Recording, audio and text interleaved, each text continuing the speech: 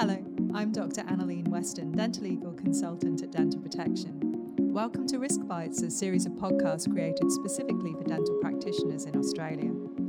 Risk Bites looks at the key dental legal risks and issues affecting dental practitioners across Australia and provides helpful advice and guidance on how to steer clear of them, leaving you free to provide safe and high-quality dental care for your patients.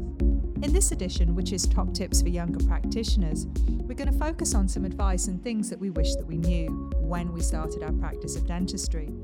So Kieran, I guess the first and obvious question is, why did we create a podcast with tips for recent graduates? Well, Annalene, we talk to many young practitioners, and I think it's useful for us to discuss some of the key areas of dentistry that they need to be mindful of, especially in the first few years out of uni, as building good habits at an early stage of your career will hold you in good stead later on as well. I agree. So how's being a recent or new graduate different from being in university, Kieran? Well, when you're in uni, you're going to see a particular type of patient, probably the nicest patients you will have. They're happy to see you and want to help, and they feel that they're giving back to the community by effectively acting as one of your first patients and allowing you to train and practice on them. These patients don't generally have any financial considerations, and you, as clinicians in uni, will have a fair bit of time on your hands, which will allow you to perfect and get support and help from your tutors. From going to having loads of time and no money in dental school, when you graduate, you may go to having not as much time, but hopefully a bit more money. And money is clearly a very important factor for patients as well. And you will have a range of patients in clinic. They could be really nice and grateful for your help and treatment, or they could be the type that has consulted with Dr. Google and presents to you demanding that you provide them with very specific treatment. And unless you're one of the lucky few, you most likely won't have your tutors or mates with you to help you out with a problem. But remember, Dental Protection will be there at the end of the phone to help you with any complaints or issues you may have. So what aspects of dentistry are important for recent graduates to consider? Well, I think the first area to talk about, and the most obvious, is the provision of clinical treatment. It's important to work within your scope, and this means providing treatment that you are comfortable with and have sufficient training and experience in. It's wise not to provide treatment such as implants after watching a video on YouTube or TikTok. Similarly, it's not a good idea to decide that you're going to be providing adult orthodontics after you've been on a weekend course in beginner ortho. If you have any complaints after providing such treatment, one of the first things the dental board or the dental council will ask is how much experience you have and what further training you've had in this area of dentistry. In recognition of the areas of dentistry that you can't or don't want to provide treatment for, you should be comfortable referring patients to other clinicians. Now, that could be a more experienced clinician within your practice or to a clinician or specialist outside. It's important that you build up a network and talk to your colleagues about who they usually refer to, and hopefully, over time, you'll build up a decent list of clinicians who you can work with as a team. So which areas of clinical dentistry are recent graduates reporting they struggle the most with? The ones they report are often related to experience and exposure to more complex treatments. I had a look at the distribution of cases reported to us by recent graduates. That's practitioners who are in their first 4 years out of uni. I found that for these recent graduates, about 50% of the cases we open are for endodontics and oral surgery, which includes simple extractions. Endodontics accounts for about twice as many cases than we see with dentists who are more experienced. We're also seeing an increase in cases with implants and adult orthodontics across the board. Okay, Kieran, so what's the most common endodontic complication and how should a practitioner deal with it? Annalene, the most frequent complications we see are those involving file separation, and this has been increasing with rotary endosystems being used more frequently. Now, if a file separation occurs, you should temporize the tooth and tell the patient what's happened. It's usually a good idea not to charge the patient for an incomplete endodontic treatment, and ideally, you would then give us a call to discuss what's happened. We would usually advise to refer to an endodontist who will hopefully be able to bypass or remove the file and complete the treatment.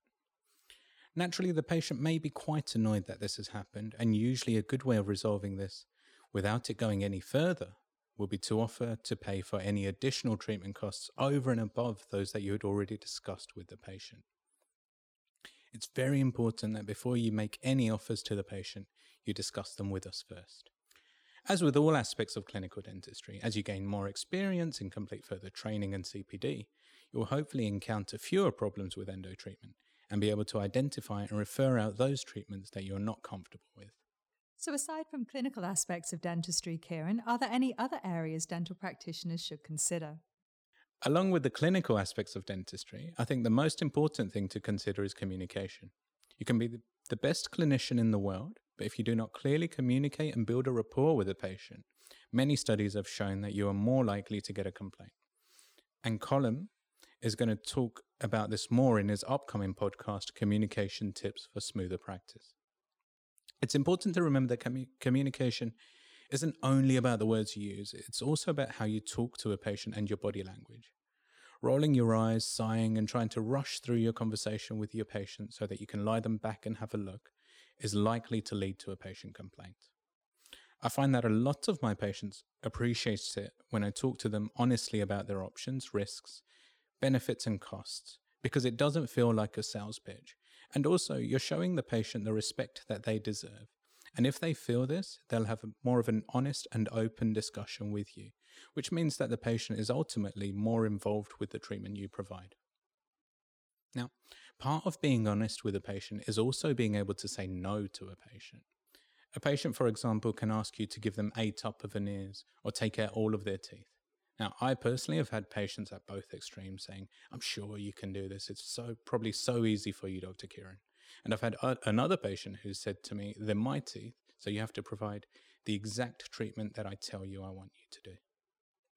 And if at any point you feel that you can't or don't want to provide certain treatment, it's usually wise to go with your gut instinct and say no.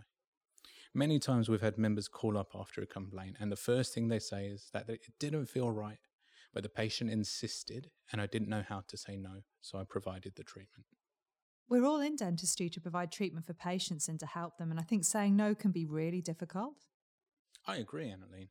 And because it's such a difficult subject, we have another podcast dedicated to how, why, and when to say no to providing treatment to patients. Thanks, Kieran. Are there any other tips you can also give on communication? It's very important to avoid baffling your patients with jargon. Remember that just because you understand what you're saying, it doesn't mean that the patient will.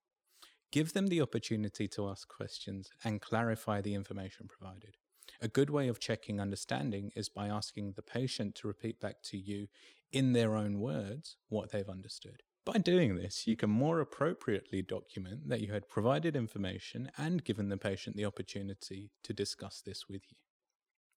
Another aspect of communication is understanding and managing the patient's expectations, especially when you're providing elective, expensive, or aesthetic treatment. By having a detailed discussion with the patient and recording it in detail, you'll be able to understand the patient's expectations and then manage them.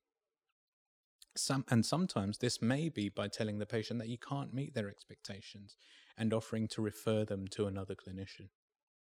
You mentioned record keeping, Kieran. How important is this? Well, Annalene, record keeping is very important. The requirements are set out in the Dental Board's overarching document on how we should behave, the Code of Conduct. I should also mention that there was a study that showed that about 75% of cases before the Dental Board have a finding of unprofessional conduct against a dental practitioner on the basis of inadequate record keeping. It's important for you to record sufficient information, and you need to include any discussions, special tests, diagnoses, any discussions that you've had with the patient about risks and benefits of treatment. And then you should note what the patient agreed to. Auto-templating, or quick notes, has greatly improved efficiency when it comes to writing patient records, but we're seeing that a lot of the information in the records are not relevant. An example for this being an extraction of a 3-7. You may say that you discussed the risks and warnings, which is great, but if auto-templated notes indicate that one of the risks you had discussed with the patient is the risk of an OAC, which we know wouldn't happen, the validity and accuracy of your records are called into doubt. We have a lot of resources available on record keeping on the Dental Protection website. We highly recommend taking a look, as without adequate records, you run the risk of either you not remembering the treatments and discussions you had with the patient, or another practitioner not being able to understand it.